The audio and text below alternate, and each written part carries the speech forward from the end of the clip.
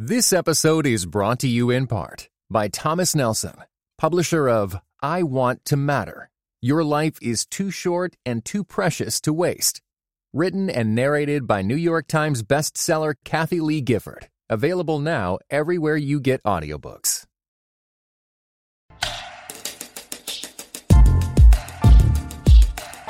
Did your church cancel services last weekend? Worship went online in unprecedented numbers, and social distancing has us all asking, can real church happen on the internet? This is Device and Virtue.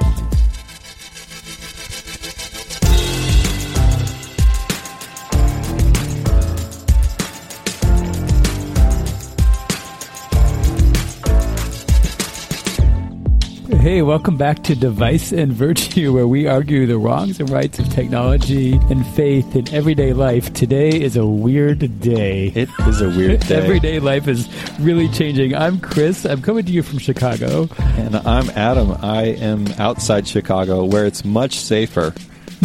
Because people are farther apart here. Oh, my gosh. We are recording during the coronavirus pandemic. Yeah.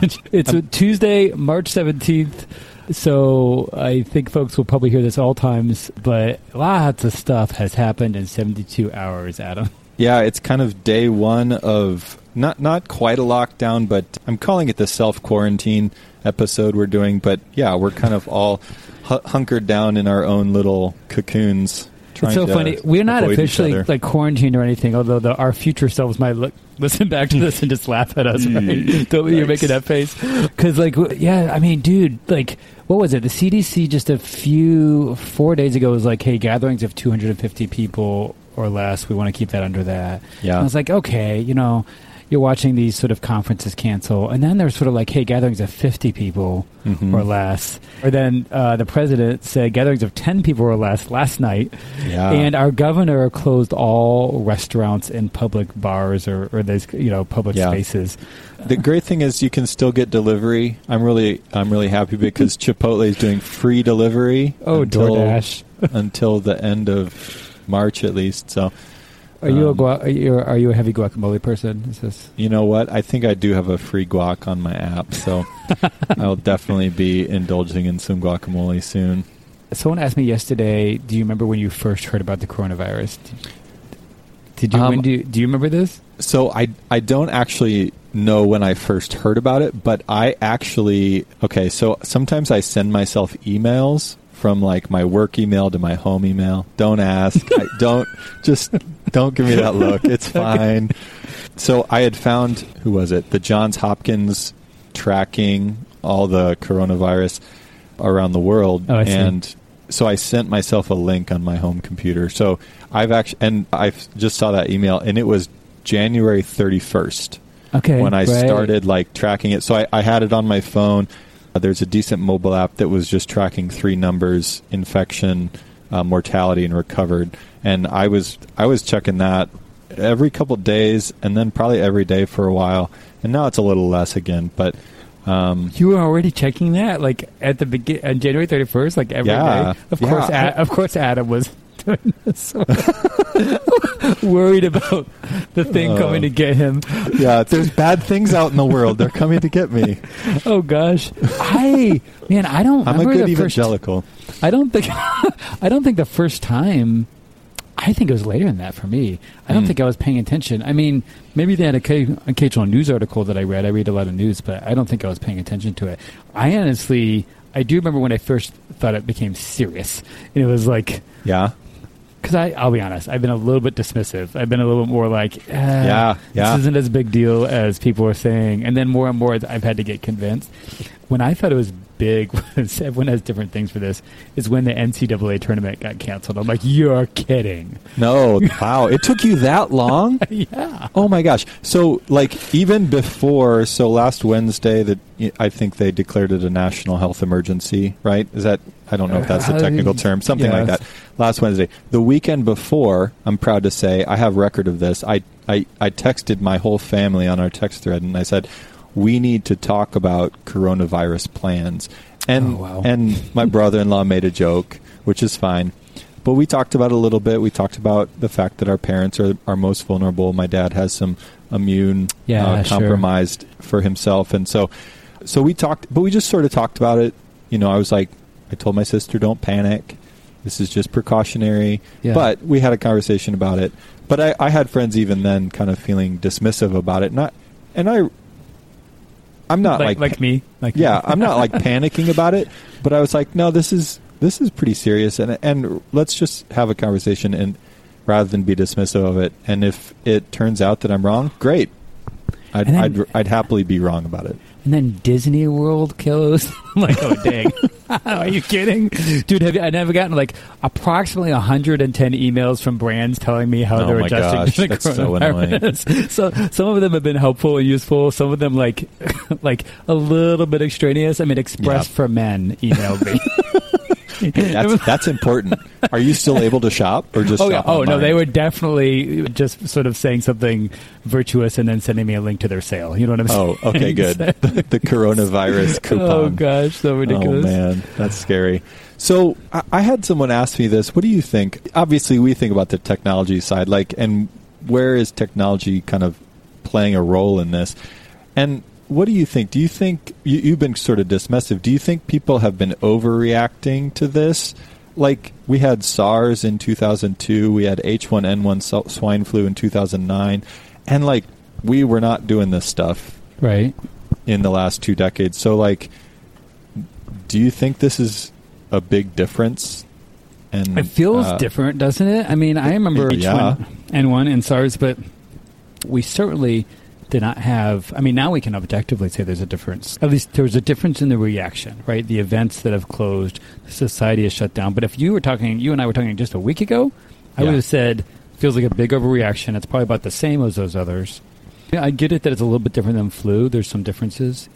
But I was probably still okay with the flu analogy a little bit because I'm sort of saying, well, flu is all over the place. We're just so used to it. It really does tend to kill people that are more vulnerable. And that's what this is doing. Yeah. But there's a big change, you think? I think we all are experiencing this big change, and I think we're all trying to figure out. We've sort of been in this culture of fake news and misinformation and questioning media reports, and now we have this event that feels much more, in some ways, real than all the news that we get. And we're trying to gauge, like, in this culture of fake news, how do we understand what's happening right now? And so what do you think the big difference is? Well, I think the question for me is how much has social media played a role in this? In 2009, we were 3 or 4 years into Facebook. Twitter was just a couple years old. When SARS came out in 2001, 2002, like we had blogs. Yeah. And so social media. Wow, you're right. It is so weird to map like technical history onto like news events because it sort of is easy to like think back and go, everything that we have now, we had then, but it's not true. Yeah, you're saying like the social media is like 1,000 times bigger than it was when we had those things. Yeah. The way I've sort of been thinking about it is coronavirus spreads in 2 ways. Okay. The first way is the actual infection, the physical infection that people get from person to person. Mm-hmm.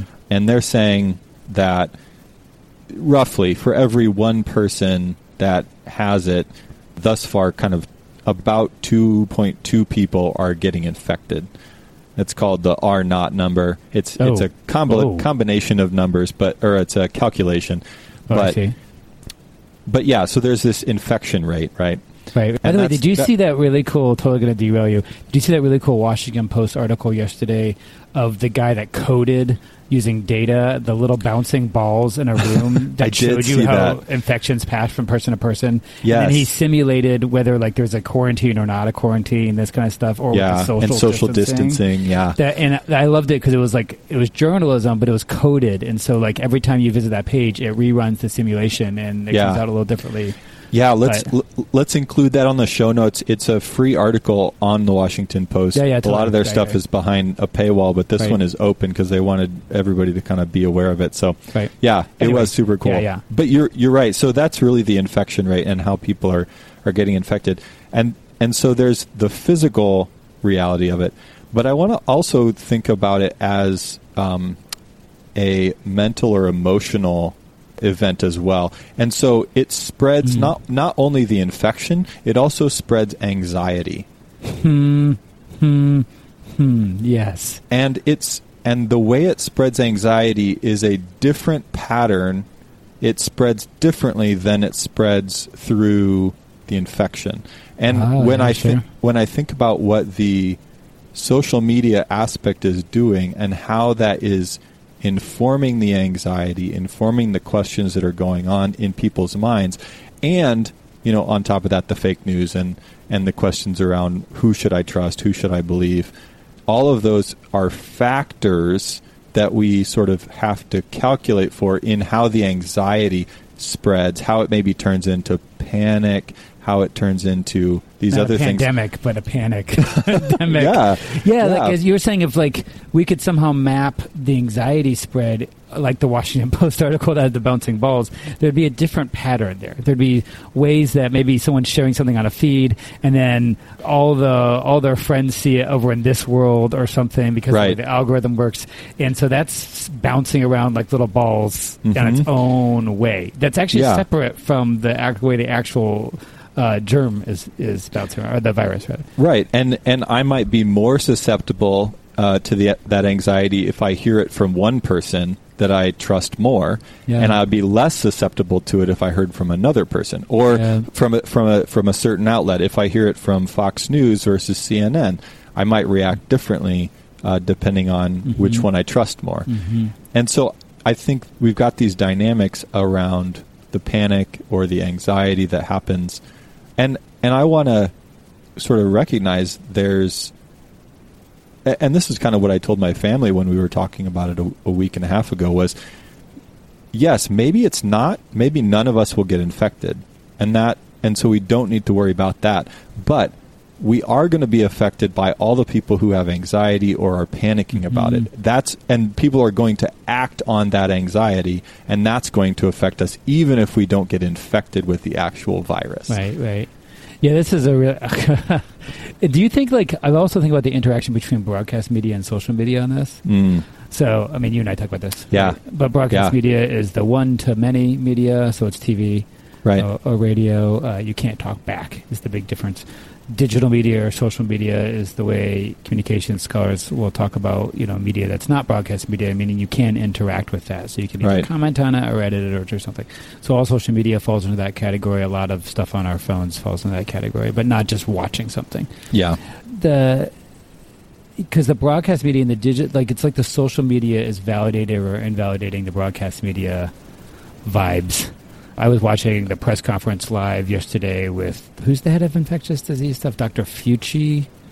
Oh, I don't know. Oh, yeah, I mean, he's been in all the national press conferences every day. President Trump will be there, and then he's sort of like the second guy that gets up to speak. And what I've heard is he's really well respected as a scientist doctor. That's what he does. But I think people are watching that. You know how Facebook has watch parties? Have you done this? No, I've never done that. I don't know what you're talking about. So, people will click on a live stream of the broadcast coming at them, and they when they click, "Hey, I start a watch party," it invites your friends to watch it live with you, and then you can comment on it. Of course, you haven't done this, but I'm just sort of thinking and I've not done a lot of these, to be fair, but I'm sort of thinking you're talking about the way the anxiety spreads from person to person. It's like the broadcast media is interjecting these little bits of new things into the zone, and then people's own networks in this other digital social space is bouncing around, spreading it. It's like changes the color, from, I don't know, light purple to dark purple to darkest purple. I don't know what I mean. There's different versions of that bouncing around is the point, with the different injections of broadcast media. And they play back on forth, and then eventually it loops back because the broadcast media winds up having to address questions that are coming up on social. For instance, I saw something. I literally saw something posted on yesterday on Facebook that said, if you gargle with salt water, the coronavirus for the first 4 days stays in your throat. I saw this. It's a graphic. It's a GIF graphic, and it stays in your throat. And if you gargle with salt water hard, you'll kill it before it goes down into your lungs. And I looked at that and said, I mean, it was a fairly decent graphic. I was like, really? I'm like, this does not sound true. And I Googled for it, immediately factcheck.org. Snopes said this isn't true. But they had but the CDC had to answer it last night because it went so viral last night. Oh, wow. That's saying if you gargle with salt water, it'll get rid of the coronavirus. And the answer is no, it doesn't. It could help a sore throat. It could help that's relieve interesting. Pain, but it doesn't do it. And so, like, the broadcast media is having to react to the social and vice versa. So I think it's interesting you used the phrase that it went viral. Yeah, we're going to play with that one for a long time. Yeah, I mean, and, you know, we've picked up that phrasing. And I wonder if we'll... Do you think we're going to hate that phrase now? I don't know. Something completely new. Too soon? I kind of wonder, like, are we like, actually, we don't really like that term anymore because... But it was an appropriate analogy to pick up, to think about that difference between how an infectious disease spreads and how something like anxiety or excitement, I mean, it could be other emotions in other cases as well, you know, but they also spread in a semi-viral way. It would be interesting to come up with a R0 number for the virality of a meme or an idea as it spreads across the internet. I'm sure someone really smart could come up with that. The other thing that I'm really stuck on is that you said GIF. I can't even, I don't know what to do with that. I didn't, you really call it a GIF? I call it a GIF. Hard G, man. Yeah. I wish you were right. I am right. Your wish is my command. That's amazing.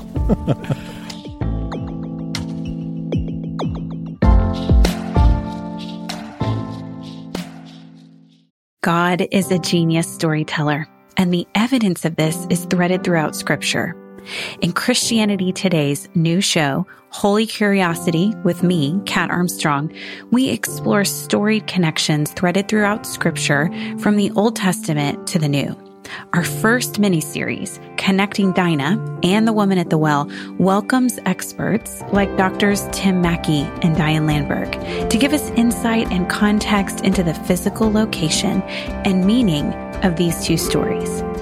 These stories will spark holy curiosity in your own faith, because once you see these connections, you can't unsee them. God wastes no person, place, or thing. Listen and subscribe to Holy Curiosity with Kat Armstrong on your favorite podcast platform.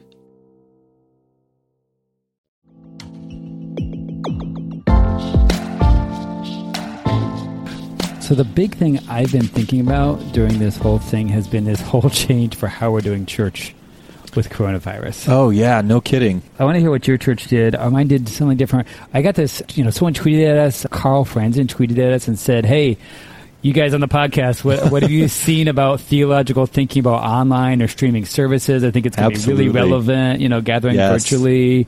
There's a change of participation. Oh my gosh! Right on, Carl. What did you guys do this weekend for church? Yeah. So because we were just in the middle of trying to decide, do you even have gatherings? How does this work? Right. Yeah. So it was all developing. Thursday, Friday last week. Yeah. Sometime Thursday or Friday, we got an email from one of our lead pastors just saying, "Hey, we're still planning to meet," and already the week before we had. Because we do communion every Sunday, they were doing a reserved communion where you just do the bread, and they said we're going to continue that, but we're going to meet like we normally do. Oh, so they don't do the cup or the wine. Yeah, so it's not a little bit less germy, essentially. Yeah, right. Yeah, and so I was like, great, and then I think they had already started to limit, the size of groups. And I had friends that were like, I don't think I'm going to go to church, or you shouldn't be going to church. That's really irresponsible. And then by Saturday, the church sent out another email saying, hey, we're canceling our service, but we are going to do a streaming of the sermon. So in 24 hours, they went from one position almost to the next position. Yeah. Okay, we have to cancel this. Yeah. Right, exactly. And so for the first time, for me, I'm pretty sure I watched church from my bed. I literally grabbed my phone. I don't think I'd even gotten out of bed. I just slept until 10 And I'm going to guess you're not the only one that suddenly was like, I pulled PJ the phone Church. out and clicked on the link in my email, and it popped up, and it worked out pretty well, actually. I mean, given that they were doing it on short notice. And our church doesn't normally live stream the service, you're not as far as I know. You have a bigger church. I mean, it's over 1,000 people. Yeah. But it's not, they don't normally do the live stream. Yeah, our church places a high value on people being present. We do have sermons on a podcast and things like that, but they don't really push it. It's really for people who are sick or on the margins or unable to attend for various reasons. So my church actually did decide to meet. We did meet this weekend. But oh, really? To be fair, it was on Saturday. We meet on Saturdays right now. We're a new church plant, and we usually have 30 people or less, And so we were a small enough group at that point. They were still sort of saying, 250, or they might have just dropped it to 50, but we were just below that too. Yeah, yeah. So, and we have a very low risk population, like a lot of younger 20-somethings. So we did meet. But we all washed our hands when we walked in the door. We ushered people to the hand washing station. Everyone washed their hands thoroughly. There was sanitizer and things. But we're not even sure we're going to meet again at this point. Oh, really? Other congregations in our network in the city here did not meet because they were bigger or they had risk factors. Yeah, it's a weird thing. I have been thinking so much about online streaming, online church, and wait for it, online communion. Like whether you can do Eucharist or communion or the Lord's Supper or whatever we call it in our traditions, whether you can do that online, which is super controversial. Yes. Yeah. So our church places a high value on communion. We do it every Sunday. So yeah, it was already an adjustment last week to not have the wine with the bread. And you're at an Anglican church, so an Anglican evangelical church. I don't know if everyone knows what how that works, but essentially, a church that really is gospel centered, but also is does a lot of the sacraments are more right than a Rick Warren kind of church or something. It's much sort of quote unquote higher church than that. Yeah. And I grew up in a lot of lower churches where we did it once a month or once every quarter or something like that. So this is kind of the first church that I've been a part of where we're taking it every Sunday. This whole situation... Oh, sorry. Well, yeah, I was just going to ask kind of what your opinion is about, Wait, you think I have an opinion about this? Oh, you have an opinion about most things, so you would definitely have an opinion this situation about this. Is tailor-made for you two. Yeah. It's crazy because it's technology and theology together. This is in communications. This is a question about how we could do this if we need to be apart but together. And some churches are just we're going to do the sermon online. We're used to doing live streaming of the sermon, and we'll have someone talk, we'll pray together, and then we just won't do communion until we get back together in person, right? Yeah. But in other churches, especially you're in my church, we do communion every week. It's an important part of how we gather. Say we're like this, dude. I'm for 3 months. Are we not going to do communion at all? Right? No. I hope not. Or they say, right now, some people are staying in their homes, but the only official instruction is try to keep it not public groups, but you can see person to person. Right. But say they finally go to something, say we're forced to go something like Italy, where hey, you need to, except for emergencies, please stay in your home. Yeah. What are we going to do with that? And so I got excited about this. I started writing an article. By the way, I will have an article out on this, and I don't know when it will be great. with the podcast or not, but about the question of what does it look like for the church to do communion online? I mean, the good thing is this isn't the first time we've started to think about it. We've been thinking about some of these questions for a while. Well, you and I have, and the Center for... What's your center at Durham that you have a master's degree from? Well, it's now called the Center for Digital Theology. Okay, right. They did just in 2018, they did a whole little colloquium conference on online sacraments, right? Yep, exactly. I'm thinking about that. Yeah, the academics, always ahead of their time, right? They're thinking about, can you take communion in some virtual space and it be effective, meaningful, real? Right, and real is an interesting word. Yeah. Here is a lot of denominations have not thought about this. I was actually messaging with a conservative, reformed, sort of Presbyterian scholar And he was saying, no, the Presbyterian Church in America has never considered this specifically. Yeah. I was looking up, the Methodists have some. Back in 2013, they had a board sort of look at it and even write a paper about it. Yeah. But I think a lot of denominations or churches have thought about this as this exotic theological topic.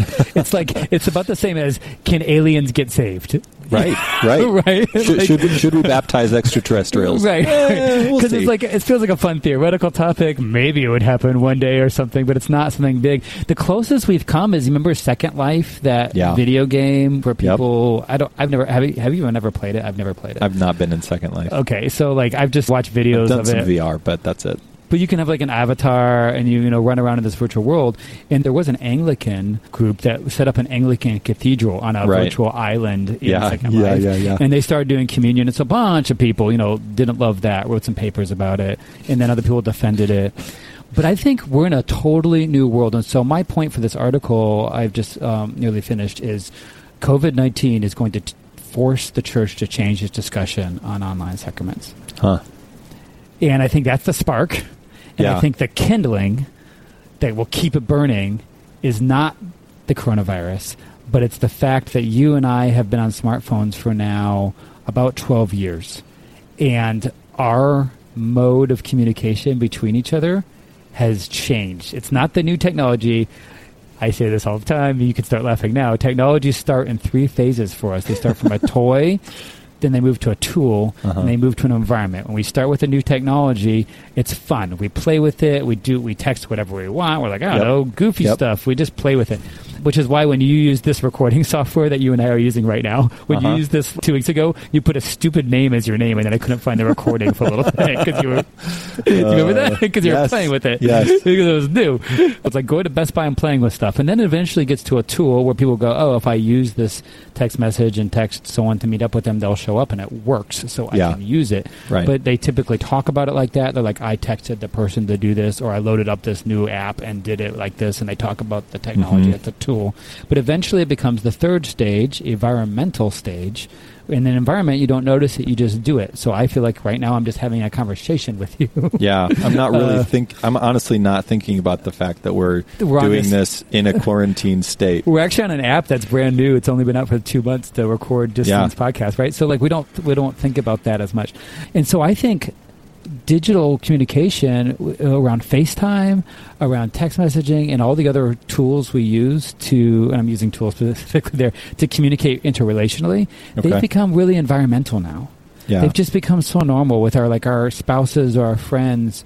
We talk and argue and share love and joy and pain, and especially in our most intimate relationships, and that has changed the natural culture, the culture being what's normal here, underneath the conversation of online sacraments. Even, I think, different than 2013 when the Methodist Church was releasing a paper on it. And so I think the theologians will not like this, but I think the time is right for people to be like, yeah, that feels really natural to just do communion online. I've thought about how to do it. So what do you think about that? Yeah. And that's where I was going next. Like, what logistically goes on there? You see what I'm saying? How the culture shifted, and I think that's going to change this. Yeah. The deal. Yeah. I do think we are more comfortable with interacting with each other. We've learned maybe to read each other a little bit better in those contexts. We've learned what the cues are, and we've learned how to sort of interpret the new ways of communicating, including emojis. How do we communicate our emotions? And honestly, people laugh about that, but if you've ever read, Scott McCloud's Understanding Comics, I know that's random from a field, but you know what I'm talking about, this book? I think I've heard you talk about it, yeah. Oh, you've never... So, he talks about... go read it. He talks about when you draw a comic, sometimes it's a simplified stick figure kind of version, but sometimes the emotions we draw on a face actually draw us in more, because they're not quite as complex as the full facial. They show an emotion more directly and cleanly. Does that make sense? Right. And emoji sort of do the same thing. Emoji allow us to focus in on sort of the one emotion we want to communicate. And sometimes it's actually more clear, not necessarily less clear. It's like less ambiguous. Yeah, I could see that. But also, if we send a GIF to a friend, say, and it's a sarcastic or a pop culture thing, we can communicate complex sort of reactions to things, pulling from culture. And so we have all these ways of doing this now. Yeah, and in the same way that some people know lots of big words, other people use emojis, and they become really adept at finding just the right emoji, just the right GIF for communicating the emotion that they have. But the other person also have to, quote unquote, know the word. They have to get the symbol. They have to be able to receive that. They have to be able to read the emoji as well, or the GIF as well, and interpret it the way it's being intended, because they know the language that the emoji is. Right? Yeah, and I say this all the time, but Professor Charles Kraft at Fuller Seminary always said meaning is in the receptor. Meaning is in the person that's hearing it. The meaning has to land. And he used to talk about missiology that way. He said, if you just because you said the gospel, if the other person didn't understand a word you said, doesn't let you off the hook. There was this sort of idea of well, go preach the gospel, and it's their fault if they don't get it. It's no, it's our fault if they don't get it. The person has to be able to hear it. Well, wasn't it? I think it was St. Francis. He said, "At all times, preach the gospel, and if necessary, use emojis." God, I was going to chastise you for this, but no, I'm just going to definitely let that go. So here's what I picture, though, man, on how this could work. Yeah, how's this going to work? Well, okay, so we need to talk about the word presence. Because presence is the word we just discussed. We just talked about being present to each other digitally, the way we use emoji or the way we use real-time communication. Right. We've talked about this in other episodes, the 3 dots that pop up that show us someone is live with us. Yeah. But presence is a theological word. It's a category around sacraments. It's used by a lot of denominations. There's argument around this, right? Yeah. Whether you're Catholic or you're sort of lower church, on how God is present. When Jesus says, this is my body, there's tons of language around what this is. Is this real presence? Is this a means of grace? Yeah. Is this in memorial of Christ's death? These are different categories, right, for the way that different denominations see this. But everyone agrees there's a mystery there's a holy mystery, is actually the way an Anglicans would put it. There's a holy mystery around God is really there with us, right? He's really with us as we do this in some way. And then we just argue about how he is. So it's super controversial. Yeah, but the word absolutely. presence is key, right? Mm-hmm. And I think it maps. Technological presence maps onto theological presence. What do you mean by that? It maps. Meaning that there's a relationship between these two ideas. So in communion, I think God is present to us when we share the table together. Mm-hmm. And I think God is present to us in the bread and in the cup. Mm-hmm. And then God is also present to us in what we call the body of Christ, the people of God. Okay. Right? Those are the two things those are the two big biblical images around the presence with the body of Christ. Okay. And that's at the table. What's also required is the presence of the Holy Spirit. Send your Spirit upon these gifts that they may become for us the body and blood of Christ. That's the Book of Common Prayer. Can the body of Christ be present to a gathered church on a Zoom call? And I think absolutely yes. So, if the church gathers together on a Zoom call and they enter into it as church themselves, and they're participating in it as the church, if they're believing that it's the church as they participate in it, is it functionally or in reality different from gathering together physically if they are entering into it wholeheartedly? Yeah, and that physical is the good word. That's what I should have just said just a second ago. Because what I'm saying is that physicality is not the same as presence. They're related, right? They are related. Physical body, but you and I are present to each other right now. You and I, we have this app so we can see each other, even though everyone else can just hear us. But we can see each other's facial expressions, where you can interact with each other's minds and our hearts. And we're present, but we're not physically present to each other. Right. Now, I'm not saying this is the same as physical presence. When I get to see you at some point on the other end of probably 2021, I'll be honest with you, and I can actually give you a hug. I will like that. That'll be a good thing, right? We will celebrate. So I'm not discounting physical presence. We are not Gnostic. We think the body is good and God made it. Mm-hmm. But I'm saying physicality is different than other kinds of presence. It's one of the kinds of presence. Yeah, there's a role that attention plays in presence. Like I could be with you, but I could be on my cell phone. I could be physically with you on my cell phone. Am I present with you? Right. Kind of, but not totally. And if I pull out my phone and I'm in church and I'm texting someone that's not in church, am I present with the body of Christ? Well, you're present to the person you're texting, really, more than you are to the person I'm next to you. texting in some ways. Yeah. And so I think we need to think not just about physicality, as important as it is. We also need to think about where our attention is. And I think that's part of what prayer is about, right? Prayer is bringing us attentively into the presence of God, too. I think the prayer is huge. I'll admit this. On Sunday morning this weekend, I live stream hopped from live stream to live stream. Oh my gosh! Because you just could. That's definitely a sin. I know. It's definitely a sin. I mean, it was just because I was sort of going from when I knew I'm close to a lot of churches, but all these churches are like probably doing some were doing live stream for the first time ever. Others were used to it. Yeah. But I'm clicking into these. I'm jumping in. I jumped into one, and a pastor was standing there right next to the table, and they had the elements set out there, the bread and the cup. And he said, "Hey, thank you for watching this broadcast." And I thought, no. And I smacked my hand on my head. I was like, this shouldn't be a broadcast where we watch. And there was no one else there. They had like maybe one or two other staff people with them, but the rest of the church was just watching.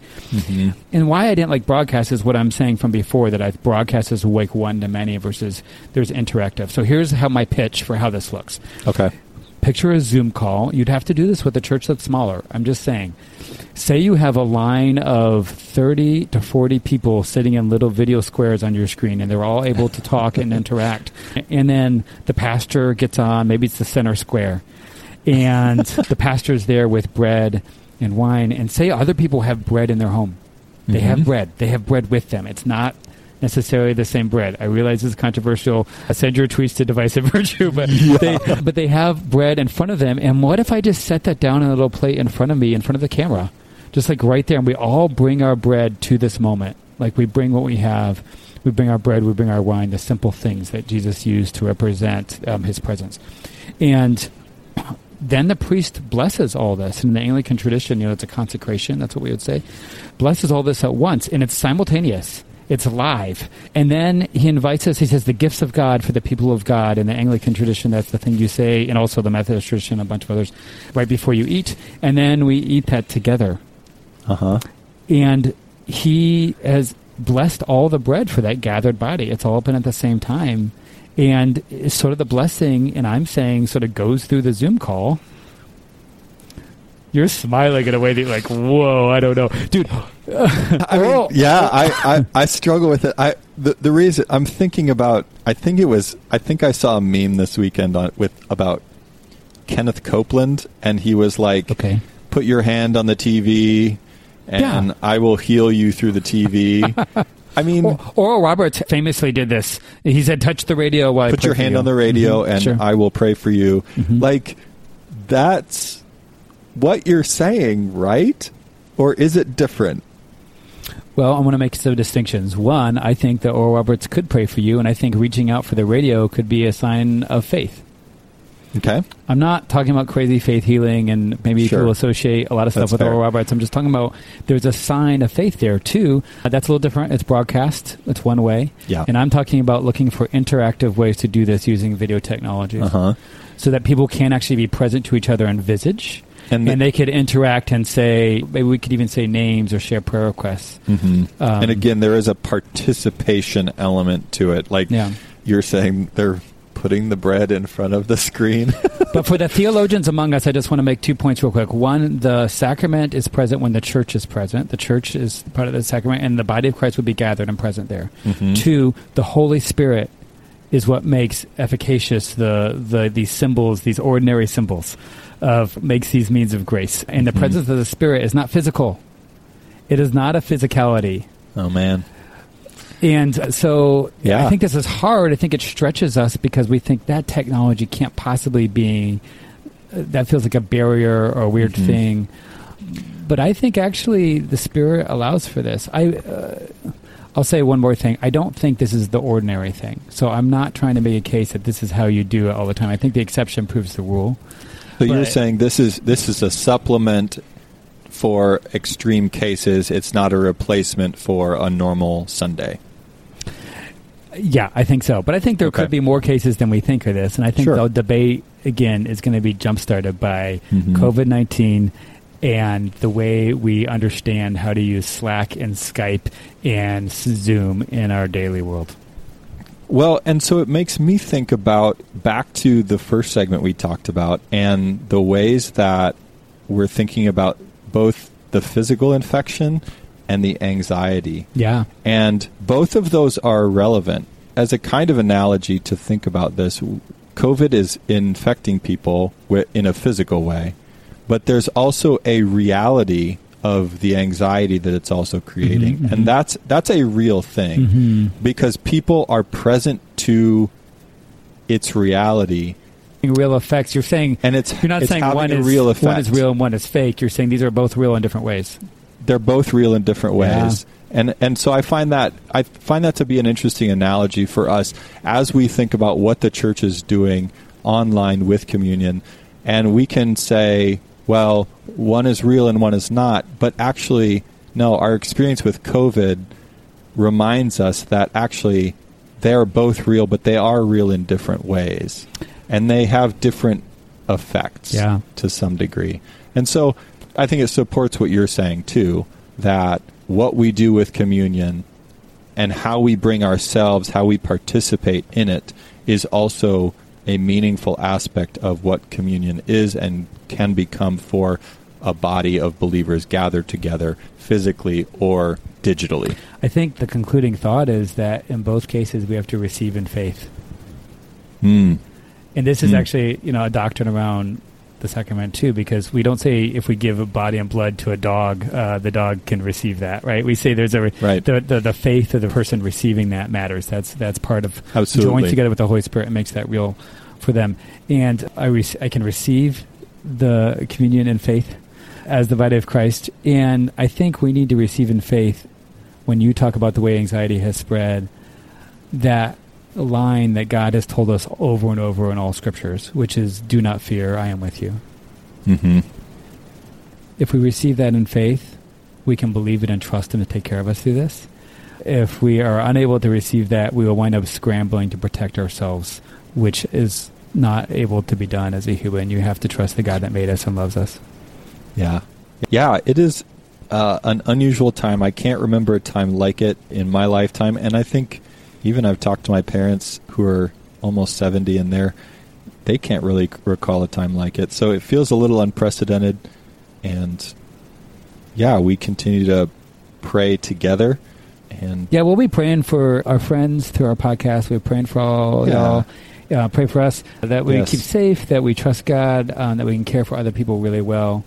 I would love to hear what people are doing for church this coming week. So if you push, we're going to push this episode just randomly during whenever I get this done. So this is not one of our planned episodes. Obviously, no one was planning anything like this. So we'll push this, but let us know, like on Twitter or on Facebook, what you're doing for church this Sunday, whether you're live streaming or meeting up as a small group or Bible study or whatever. Yeah, we'd love to hear. What are you doing for church? What are you doing for communion?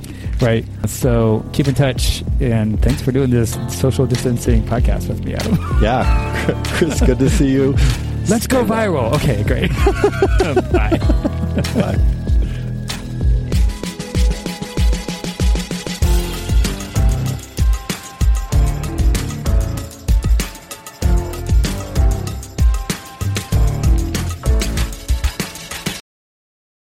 This episode was brought to you in part by the Enneagram and Marriage Podcast, an outreach dedicated to bringing joy, strength, intimacy, and purpose to couples seeking growth.